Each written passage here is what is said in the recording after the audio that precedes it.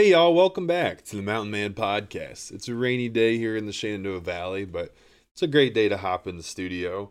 Before I start blabbering about this and that and get distracted like I always do, the first thing I have to do is tell y'all that I have broken the curse, I've broken the streak, and this most recent hunting season, I finally got a deer after like an 8 year dry streak of just absolutely no success hunting. So, kind of want to talk a little bit about that, how that went down. I feel like I've talked so much over the past couple years about my lack of success hunting recently and breaking that curse. So, to catch you up on the curse, right? This is going to predominantly involve white-tailed deer hunting. Now, in my opinion, it encompasses all of my hunting and fishing as a whole, but we'll keep this to hunting. So, last time before this last fall, that I'd successfully harvested a deer while hunting was in the fall of 2013. I was in college, hunting at the cabin in Allegheny Mountains in Western Virginia. Still Virginia, but Western Virginia. Just want to put that out there.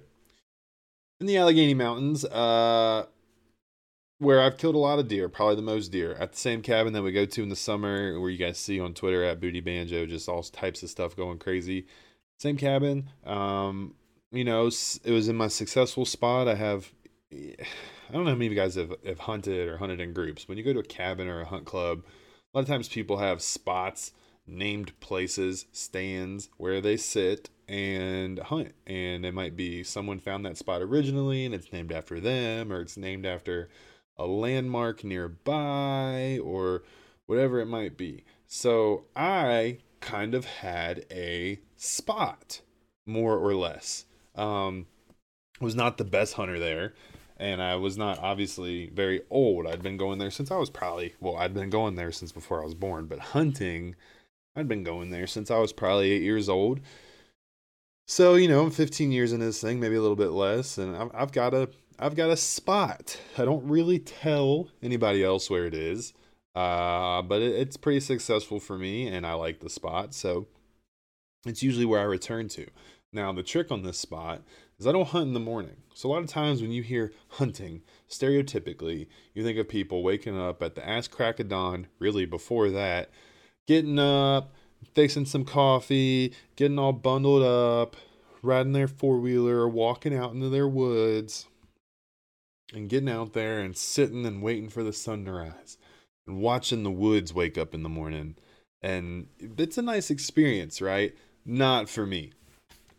It's not for me, okay? It's not the waking up part.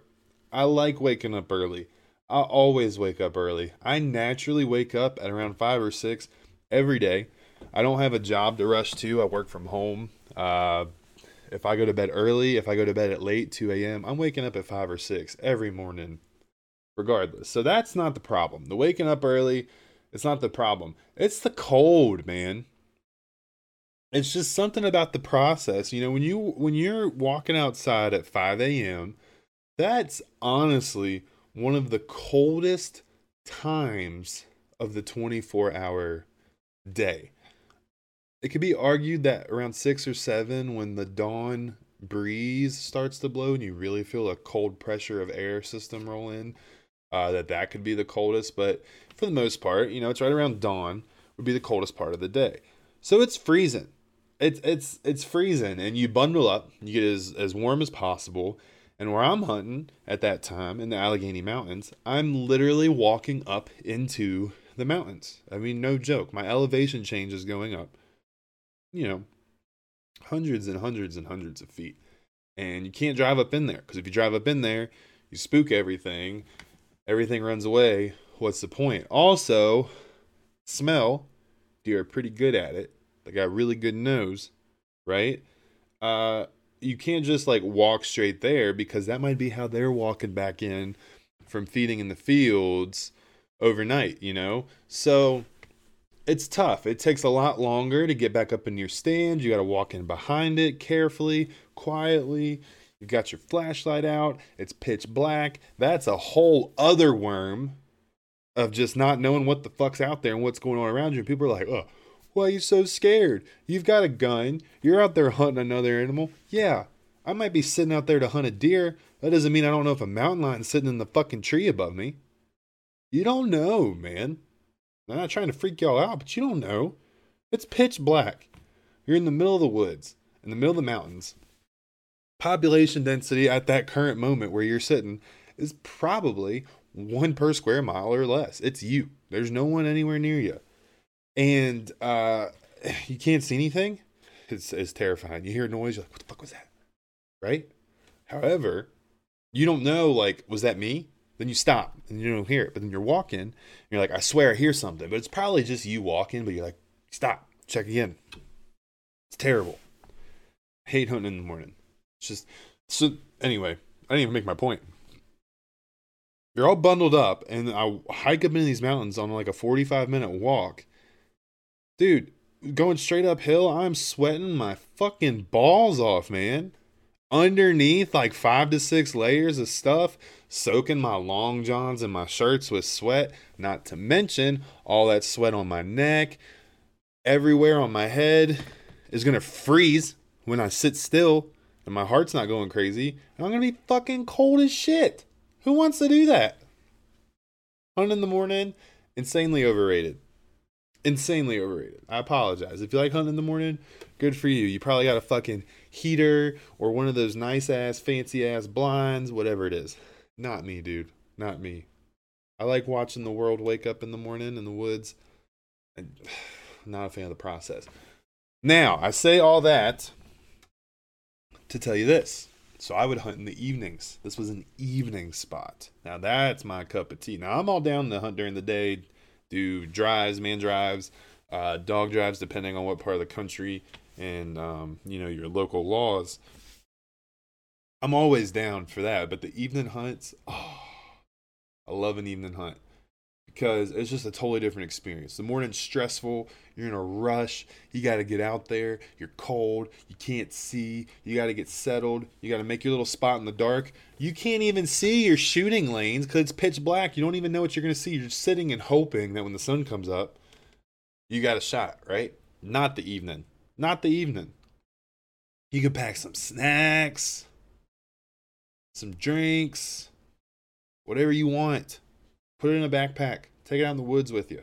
You don't have to wear as much clothes because it's a lot warmer at 2 in the afternoon. It's going to cool off towards sunset, but not as cold as it is in the morning. Get out there. Get in your spot. You can see all around you. See your lanes. Know what you're looking for, where you're going to be looking at, where the deer are going to be coming from. In this particular situation, they were coming up from really they were coming out from behind me and going out in the fields to eat, but some of them were coming out from the riverbeds to just eat in the field. They were field deer.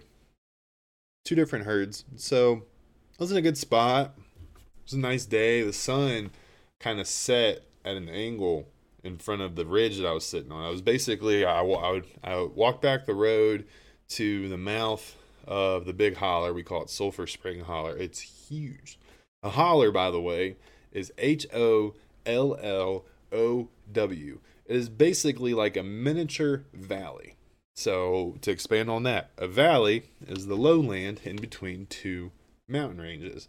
For example, the Shenandoah Valley, where I live, is in between the Blue Ridge Mountains and Allegheny Mountains. Anyway, holler is like a really small valley, basically in between 2 ridges, which would just be stretches of the mountain range coming out, just giant hills. And, think of it just like a giant V or a U. And usually at the bottom of this holler is a creek. That way all the rainwater can run down the mountains and run out into a river wherever it's headed. Eventually it's a river. So I go down, I cross the creek, and there's this front ridge that the whole cabin's wrapped around by this beautiful river. You guys see it in the summer. We go do stuff. And this far out ridge at the edge of our property line is all covered by shale on the outside. Shale is a very breakable, it's a layered type of rock. Um, I really don't know how to describe it. It's not like a big thick rock where you just hit somebody over the head and like doink. Like if you hit somebody with a piece of shale, it'd probably like break over their head like the fake bottles in Hollywood, if that makes sense. It's a very fragile, thin rock, very pretty to look at when you cut into it from the side. But anyway, it's not good. It doesn't have good footing. You know, if you step on it, it could crumble under you and you could fall out. So it's tough to walk on that ridge. The deer don't even do it that much. So it's a good spot to kind of hang out at the edge, see what's going on. I get up there, I'm sitting, laid back, just chilling. I love how I'm telling you all this about a deer that I killed a long time ago, not even the most recent one. But anyway, this is the last kill of Before Street. Okay, so we got to talk about the precursor. Don't know if that's the right context. Anyway, lay down, you know, I'm chilling, napping. I'm expecting him to kind of either come up from behind me and down around and end up in front of me, or just come straight out from in front of me. But I doze off. Now, I told you guys it's okay to nap on the afternoon hunts, but you need to be prepared. If you oversleep, you could wake up and miss deer, miss shooting light. You could wake up in the pitch black in the middle of the woods. Got to have an alarm. Now, you don't necessarily want your volume on. Of course not. So just put your phone to vibrate. Your alarms can just do a vibrate. Leave it like in your chest pocket so you feel it. But anyway, so I had my alarm on, and naturally I woke up because I hear some stuff. And there's deer, and they're walking straight at me, but from my left. So I'm not trying to move or nothing, but like I turn my head over to the left, and I see them. They're walking right fucking at me, dude. I had sat down in the middle of a deer path. A deer path is basically a walkway that they've made for themselves, almost like a stairway that goes back and forth up the side of a ridge or the front of a ridge. That way they don't just have to like walk straight uphill at a crazy ass angle. It's almost like if you drive your car up a mountain road, or you ever been like a really windy road that just feels like you're going back and forth left and right? Well, you're actually probably increasing or decreasing your elevation at the same time. But if your car just went, like let's say your car needs to descend, 1,000 feet, right? If you just went straight down a hill down that 1,000 feet, it would be tough on your brakes. If you're going up, it would be tough on your car. It would just be difficult, right? So that's why they kind of cut back and forth to make it easier, more manageable, safer to control speeds. And it's funny because that's how deer go back up and forth a mountain. It's just easier on them. So this is one of their like vertical, like when people like peel like a potato or an apple and it's just like a constant like corkscrew. It's them like going around the mountain up. Anyway, I'm in their road, more or less. And they're like mentally, they're like, this is my road. I'm just walking. And they're kind of like looking for predators, around. They're not really like looking right in front of them in the road. So they don't notice me. They don't smell me. They don't hear me because I'm not really moving. They don't see me because I'm not really shuffling around. But I notice that behind this group of does walking comes a nice buck. And I'm like, oh shoot, let's go. So boom, made a crazy shot right in the chest. Really difficult shot. Got him. He ran like 10 yards, fell over. It was awesome. It was a good deer. It was a great harvest. Took a ton of meat. I mean, all kinds of meat. Took the whole deer pretty much back to college and got to clean it and process it with my roommates and friends. That was really cool, because I had friends in college that were more of a mountain man than me, 100%. I learned a lot from them, but I had, friends in college that came from the suburbs or a city or just where their culture was different than hunting deer. So to show them like, hey, this is how we cut up a deer ham and debone it and process it and yada yada yada. That was kind of cool. They missed the rough parts like the gutting, my least favorite part. They missed that, but it was cool. It was a cool experience. So that was the last time that I had harvested a deer before the curse. Okay, fall 2013. Now, fast forward to 2021, and I've not killed a deer since that day. It's 8 years, at least. I think it's 9, but we're going to just go with 8, okay? Because I don't feel like counting. 8 years. And it probably sounds simple, right? But sometimes it's not just like one minus the other, and that's the years. Like there's an extra year that you have to count sometimes. Hard to explain, not worth it right now, but you'd be surprised at how many times people incorrectly say how many years in between this date and this date. Very interesting. So, anyway, so I've got this streak of no deer. And like part of it might be me. I might not be hunting as hard. I might not be in the right places. I might be, need to switch up the location or whatever. But man, I couldn't get anything. I couldn't get a good shot. I was seeing deer. I was seeing good deer. I was being patient. They were, I was doing everything right. Finally, I went to go after a really nice deer here at my own land. 2019, 2020, 2019, and I don't know. It was like I shot the muzzleloader, and it just didn't fire. A muzzleloader, to explain, is not like a typical gun or rifle that you would see. Think of it more like the muskets that would have been used like 200 years ago in combat, even 300 years. Around revolutionary times, okay? Around the turn of the 19th century, which would be 1800. Again, dates, weird. So, yeah, anyway, the way that gun works is you load the gunpowder, it's called black powder, it's called a black powder rifle, down into the barrel from the top, rather than just like taking a bullet and putting it in and, oh, it's ready. You like are stuffing it the old way. So you shove black powder down in there, you pour it down in there, then you put your bullet on top, and then you take this thing called a ramrod. And if you're watching the Mountain Man podcast on YouTube right now, on the Shando Shine YouTube channel, you'll enjoy this illustration. So you pretty much take the ramrod and you ram the bullet and the gunpowder all the way down, packing to the bottom up tight. So there's no air, there's no moisture, there's nothing. So it's ready. And then you take a cap on the other side and you put it in. And then you pull the trigger and the hammer fires. It hits that cap, and it's kind of like a cap gun. It'll go pop, just a small little like explosion, like those little things that people throw at you. Pop. And that ignition is supposed to ignite the gunpowder, which then creates an explosion, which launches a projectile, aka the bullet, out of the barrel of the gun. So I did everything right, pull the trigger, nothing happens. I'm just staring at this deer. I'm like, what the fuck, man? I'm like, this is not right. So I'm like scared because the gun could go off at any time, because I thought maybe I ignited the powder, maybe it's delayed, but I ram it back down in there again, load another cap, I pull it, nothing. I'm like, yo, this is absolute bullshit. And after a couple seconds, I lower my gun just a little bit like this, kaboom, goes off, cracks me right in the fucking collarbone. I'm like, man, you gotta be kidding me. And that's what I get. It wasn't a nice muzzleloader. Bought it at a yard sale for $50. I never...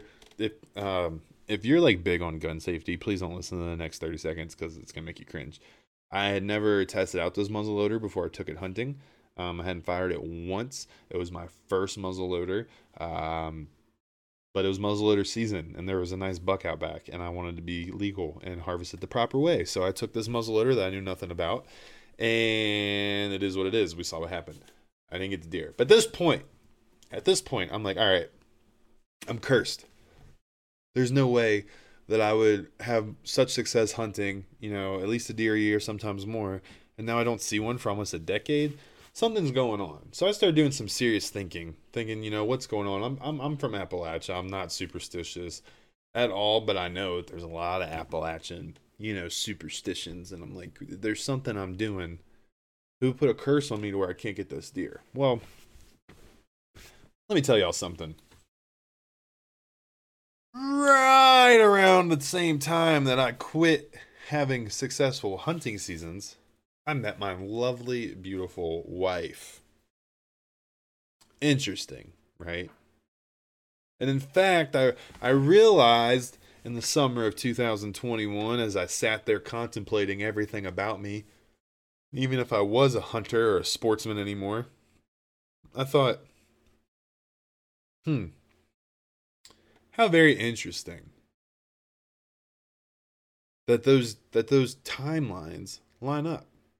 So I then developed a theory, unproven, of course, it made sense. So I started the theory that my wife was actually my hunting curse. Now, don't immediately jump to conclusions. I never once thought, okay, to be better at hunting, I need to get rid of my wife, because that's not how the world works. Okay. You face a dilemma, you get to problem solving. You figure it out. You don't just immediately just give up. Not how it works. In real marriage too. I know I'm being facetious and funny, and I'm talking about a hunting curse. But let me just take me seriously for a second. Figure shit out. Anyway. So I confront her. I'm like, look. Sorry, I was about to just be ridiculous. I'm like, look, you know, you married me because I'm a man of the woods. Just kidding. I'm not. And that's not why she married me. I'm still trying to figure out why she married me. But I'm like, I go hunting every fall and I come back with nothing. Like, one, you're probably sitting there embarrassed of me. Like, why doesn't my husband bring back the nice deer? Well, I want to let you know something, hussy. It's your fault. You put a curse on me. So that's what I told her. She told me I was full of shit and to kiss her ass. And I was like, yes, ma'am, whatever you say. And that was the end of that for then. But it didn't leave my mind. It didn't leave my mind that somehow she had cursed me. I'm not just talking deer, y'all. I wasn't catching fish. I wasn't killing turkeys. Nothing. The fish I was catching were just these like tiny little. It was crazy. I was cursed. But does not end there, because what I just started talking about 20 minutes ago that I'm finally ready to tell you about is the deer that I just killed this most recent hunting season. So I was down in Southern Virginia with a really good friend of mine, Charlie. I've talked about him often on this podcast. One of my best friends, probably my number one just outdoorsman friend, that if you're going to catch me doing something outside with a friend, it's probably with Charlie. One of those reasons is just where he lives. Lives in a wonderful location with lake, woods, rivers, all the fun stuff. And he has a cabin on a river as well. So we're down there hunting, which I do. I've been doing for about 5 years now, a little bit more than that. And in this area of Virginia, this is Southern Virginia, kind of for my NASCAR listeners that I've got, Ward Burton, Jeff Burton territory. Really, where Charlie is, he's basically in between where the Sadler brothers are from and where the Burton brothers are from. So just that Southern Virginia, that kind of old drawl that they got in Eastern North Carolina, Southeastern Virginia.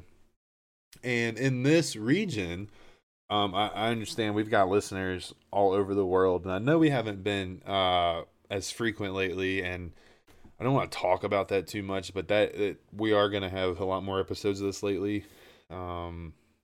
Anyway, we'll talk about that later. So I know we got listeners all over the place that enjoy the podcast because people have like literally been sending me messages of that, and I really appreciate that, y'all. It made me feel good, made me want to record. But anyway, so I know not everyone's got the same hunting laws or even the same game that we're hunting, but in the state of Virginia, in specific counties in Virginia's Tidewater region, which is basically Virginia's lowlands for more or less. Quick geography in Virginia, it's got 3 regions. We've got the Blue Ridge region, which is everything west of the Appalachian Mountains, of the Blue Ridge Mountains, all the way to the western line of the state. It's a mountain region. We've got the Piedmont region, which is the central, straight down to the state. It's pretty much the highlands. Not highlands, it's more like the hills. Just nice stuff. Then the Tidewater, which is east of a fall line. The fall line's basically some creek or river that comes from DC all the way down, and everything east of there is like pristine, fertile, like farming lands and just all that stuff. But anyway, down there in North Carolina, deer hunting with dogs is not only legal but extremely popular and has a lot of rich cultural history. And that's new to me, being from up in the mountains, because that's not a thing up here. There are bear dogs during bear season where people will run bears, but for deer season we never had dogs out. I don't think it's not legal for one, but it just wasn't a thing.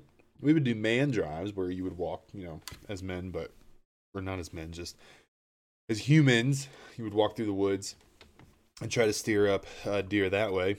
But I never really hunted with dogs before, so hunting down there was a new experience for me, and it was interesting to learn a lot about that. I like learning about how different cultures hunt, and so that was really cool. And so down there in this area, They two different types of dogs. Some people have beagles, some people have more of the walkers, but these dogs will just run through the woods to stir the deer up, more or less. And when you hear the dogs barking, whether they're yours or not, so that's the thing about down there is you can't, not you can't, you don't still hunt like is more stereotypically popular, where you just go and sit in a tree stand or at the bottom of a tree and you wait for hours. It's not really, everyone does that, but it's not like the whole day, especially in the morning, because you could just be hanging out and you hear dogs wherever they are, wherever you hear the barking, that's not where the deer is. The deer is way out in front of them. So if you hear people running their dogs during hunting season, it means that deer could be moving on your property too. Anyway, it's really interesting, really cool stuff. Really uh, cool culture to learn about. I think a big driver for it is just it's so flat down there, so it's a lot of shotgun hunting. Anyway, a lot of fun. So I was down there hunting again this year, and that morning we all kind of lined up on the river. Typically, when deer are in panic, if they want to lose whatever they think is hunting them, they go to water to kind of lose that scent. So hunting near water is pretty common. You're not going to see deer just casually all the time walking, through a river or around it, but they may head to the river often to lose something scent or whatever it might be. But anyway, I'm on the river, and the guy one stand up from me got 2 deer that morning. And he didn't just get 2 deer that morning. It was 2 of the nicest bucks that I've ever seen. They were beautiful. And I was like, man, the curse continues. If I would have just been up in that spot instead, one of those could have been mine. Blah, blah, blah, blah, blah, blah, blah, blah, blah. So we're all talking, cleaning those deer, taking pictures. It's lovely. And we're like, hey, you know what? Like, let's do a man drive. One of my other buddies was there, and he has never killed a deer before. And we're like, let's put this dude on one. Because that's the joys of hunting, y'all. It ain't about personal selfish gains. If you want to hang out with a good group of folks, they really just want to share that experience with everybody. It's one of the reasons I love talking to y'all on this podcast is just educating people, teaching people, defeating stereotypes. That's one of my goals with everything I do, especially with Shenandoah Shine. And so yeah, hunters take a lot of joy and pride in giving other people that experience and that feeling. So we were trying to find him a deer. So we were going to do a man drive where we sit him in a good spot, and we're going to kind of walk some fields, pieces of the woods, and see if we can stir up any deer that are sleeping during the day and get them on the move. And we put him in a fantastic spot. I was kind of in a hybrid spot. So sometimes on these man drives, you may start standing and then you finish walking out, or you may walk in and then you stand and you wait till someone comes and gets you. It can all depend. But for me, I kind of had a hybrid role where I was kind of hanging out for just a little bit. And then when the guy went to wrap around and come back to me, I was to drop down and just kind of cut him off down there. But I was a little nervous that they're going to cut back up behind me. Really wish I could visualize this for y'all. I try to be a decent storyteller, so hopefully you can close your eyes and picture this. If you're driving, don't do that. So we're in an old logged field. It's called a cutover. It's basically really open, real red dirt, clay roads taking you back up in there. And, I kind of basically had one row of just openings with woods on both sides that I could look in. I was just kind of looking down into it. But I only had my shotgun with me. I mentioned that a little bit earlier. So after a little bit, I walked down this hill about 50 yards to the bottom of it. And I didn't know this before, but there was another road at the bottom, that cuts over to the right, kind of like a T intersection. So imagine like there's a road and it goes down a hill and then it goes back up the hill. But at the very bottom, there's a stop sign not for the main road, to the road to the right. It's T, okay? It's just a T intersection, all woods on one side and woods is on the other two catty corners, if you would call it that. Anyway, so I was down there and I'm like watching this other road now, like where are they going to cross over at? Because it'd be easier to make them out cross than anything else. So I'm walking back up, I walk back down, and I walk back down. I'm like, I'm going to sit here. This looks like a really good spot where I can see a lot. I want to stay right where I am. And so just to kill some time, because I hear the guy way down in the bottom now. I'm like, he's not up here yet. Pull out my phone, just like a pocket check, like we all do when we're at the bar. when we're stuck in an awkward social situation, you just pull out the phone, you do a phone check. You may look at the time. You may drag down your notification center, see what you got. You may go ahead and swipe up and open one of those notifications. You may go check an app that you always check, whether it's like sports betting or stocks or weather. A lot of people like to look at the weather. Whatever your go-to app is, the phone check. So I pull out my phone and do a phone check. I got text from the wife. Now, I need to jump back in. I was really making some jokes at her expense earlier about the curse. She is very supportive of me hunting. She usually is honestly kicking me out of the house and forcing me to go hunting. She's awesome. It's good to have someone a spouse that supports your interests and your lifestyles. Even if it's not their favorite stuff to do, it's always important that they support you. So anyway, she had texted me, and it was a recipe. It was like something she wanted me to. I cook mostly around here, and she was something that she wanted to try. I was like, oh, cool. So as I'm like reading the headline on this recipe, I just hear some crazy ass noise running right up in front of me. So I flash my eyes up, and I see a buck just sprinting at me, full speed. Before I finish this story, as many of you know, you're currently listening to the Mountain Man Podcast. Now, some of the things we talk about on this podcast may be graphic in nature, whether it's explicit language, graphic content, which would not be visual, just be talking about it, or stuff like hunting. So, at any point you feel uncomfortable, I do apologize. However, this is what you should expect on this podcast, and there is explicit content warning, so you'll be okay. But here's how it went down for the homies that give a shit. Dude is sprinting at me. I'm reading this recipe on my phone from my wife, something that has to do with crescent dough and cream cheese, probably some dumbass crock pot casserole. It's viral on TikTok. See this deer sprinting at me. Drop the phone. Just like that. Didn't make that sound because it fell in dirt, but whatever. Drop the phone. Immediately, did have it in my hand because I'm not a full idiot. Immediately draw my weapon, shoulder my shotgun, and just take a shot right in the chest as fast as I can. Now, if you've ever shot a deer before or been with someone when they're hunting, when you hit that deer, they tend to have this instinct where they just jump straight up in the air. They just leap up in the air and they're like flailing or flopping. If you've seen videos on TikTok or YouTube or seen deer get hit by a car, like they just jump and like spaz out. Well, this man was sprinting at me, and I met him with buckshot head on. And when he goes to jump up and do his thing, he does a full fucking backflip. Lands it too. Lands right on all 4 feet. But as he's doing his backflip, I have enough time to pump my shotgun and put another shell in the chamber. And as he's landing on his feet, I shoot his ass again. Blow his ass back. He falls down into a creek.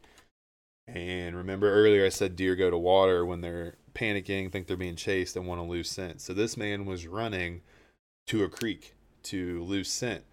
I had no idea there was a creek there. This isn't where I've only been hunting here a few years. This was a section of the property that I hadn't sat in that much. I hadn't been much in this area. I knew the gist of it, but I didn't know there was a creek there. One of those small details. Just crazy. So that was really exciting. I can't explain to y'all enough how exhilarating it was to break the streak, break the curse, but just so wonderful. It was a young buck, which is a very nice, tender harvest. The meat is so good. It's so tasty. It's so easy to deal with, to work with. I'm not a trophy hunter, ladies and gentlemen. I want to be very clear. With the Mountain Man Podcast, we're not on here advocating about trophy hunting.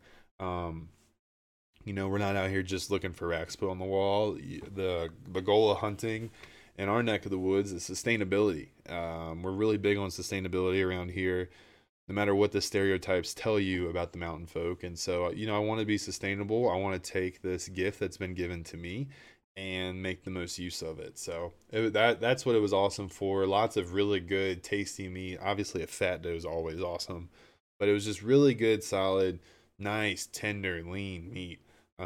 Man, I'm about to tell y'all about the food in a second.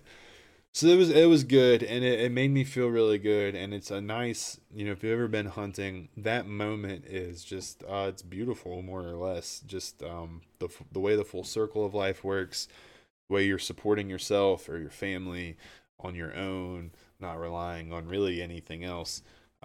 It's very empowering, and I think a lot of people should experience it. I really do. So anyway, it was awesome. Successful hunt, broke the streak, got a deer. Now, I was hunting about 4 hours away from home, so I cut them up and everything down there, deboned them, and I took all the meat home with me. And typically, in the past, I've processed my own meat.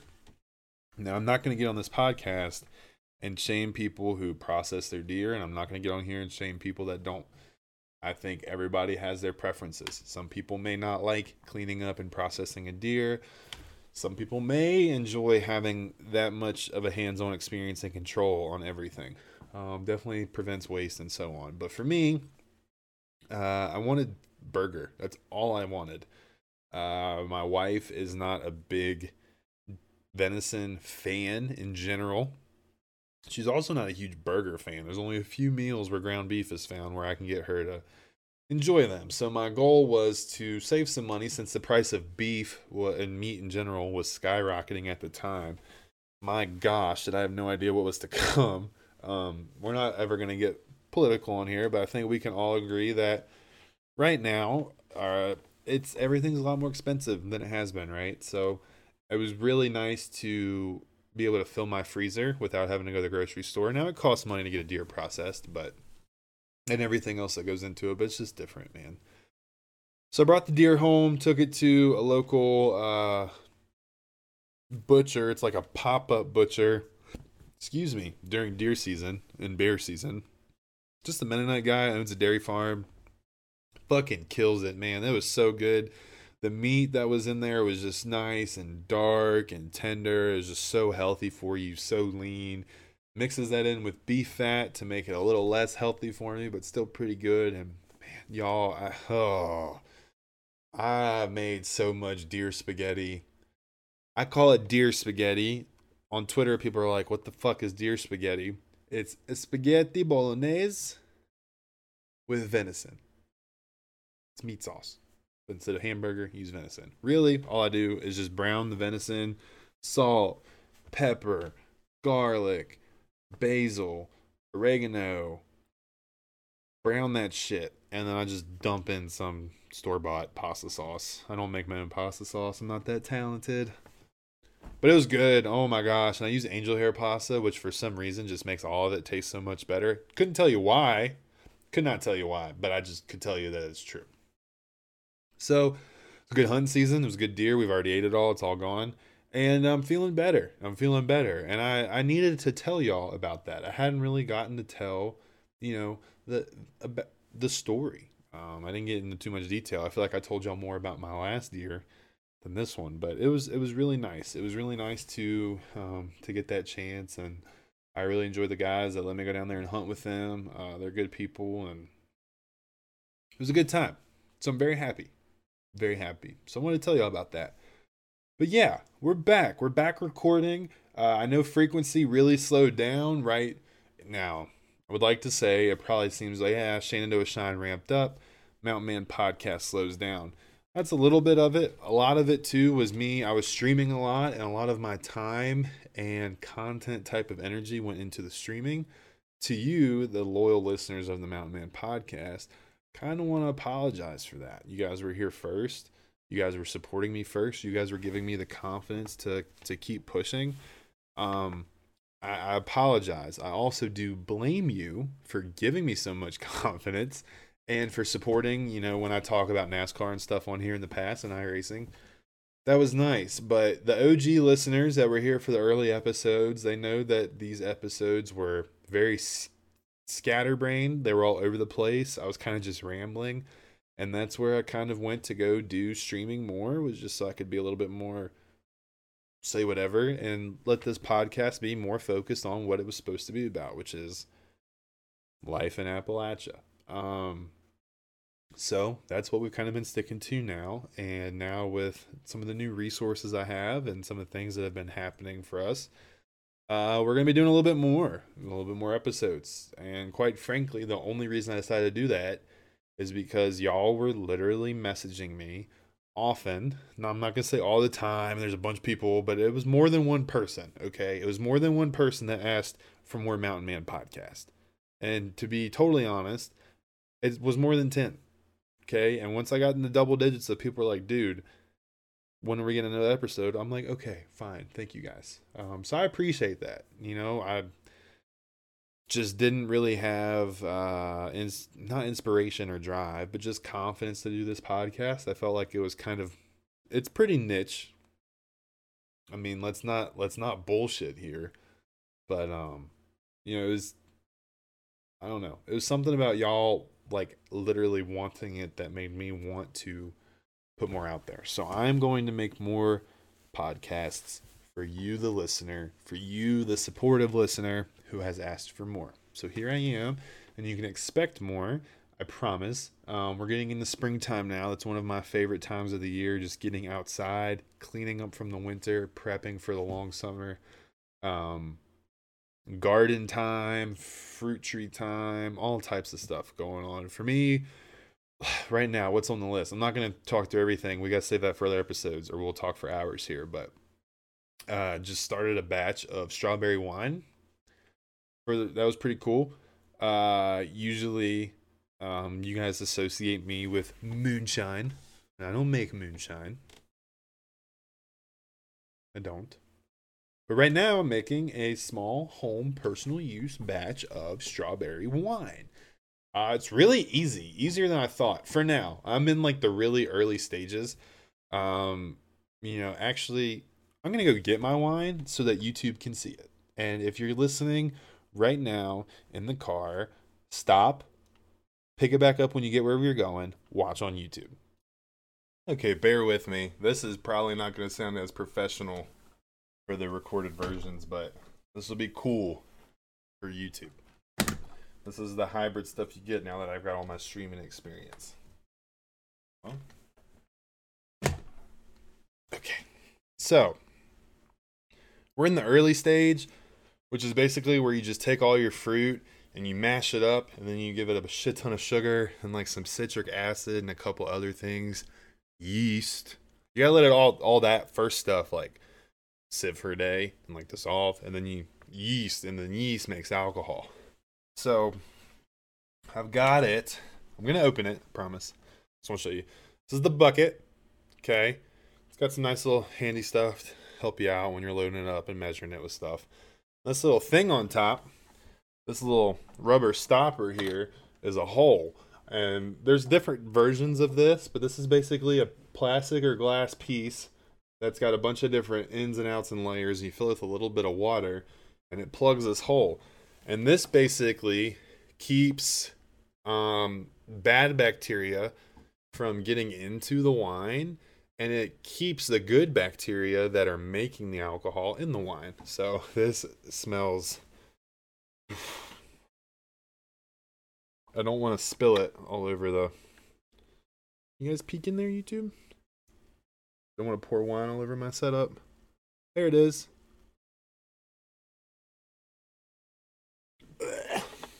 Like, it smells so good, but it's pungent. It's very strong. But I can definitely smell the alcohol getting started. So that'll be awesome. This takes a long time. So it does this for a little bit, and then I've got to do something, and I've got to like move it into, another jug through like some tubes and stuff. That's the part I'm nervous about. We'll figure it out, and we'll talk about it on the next episode.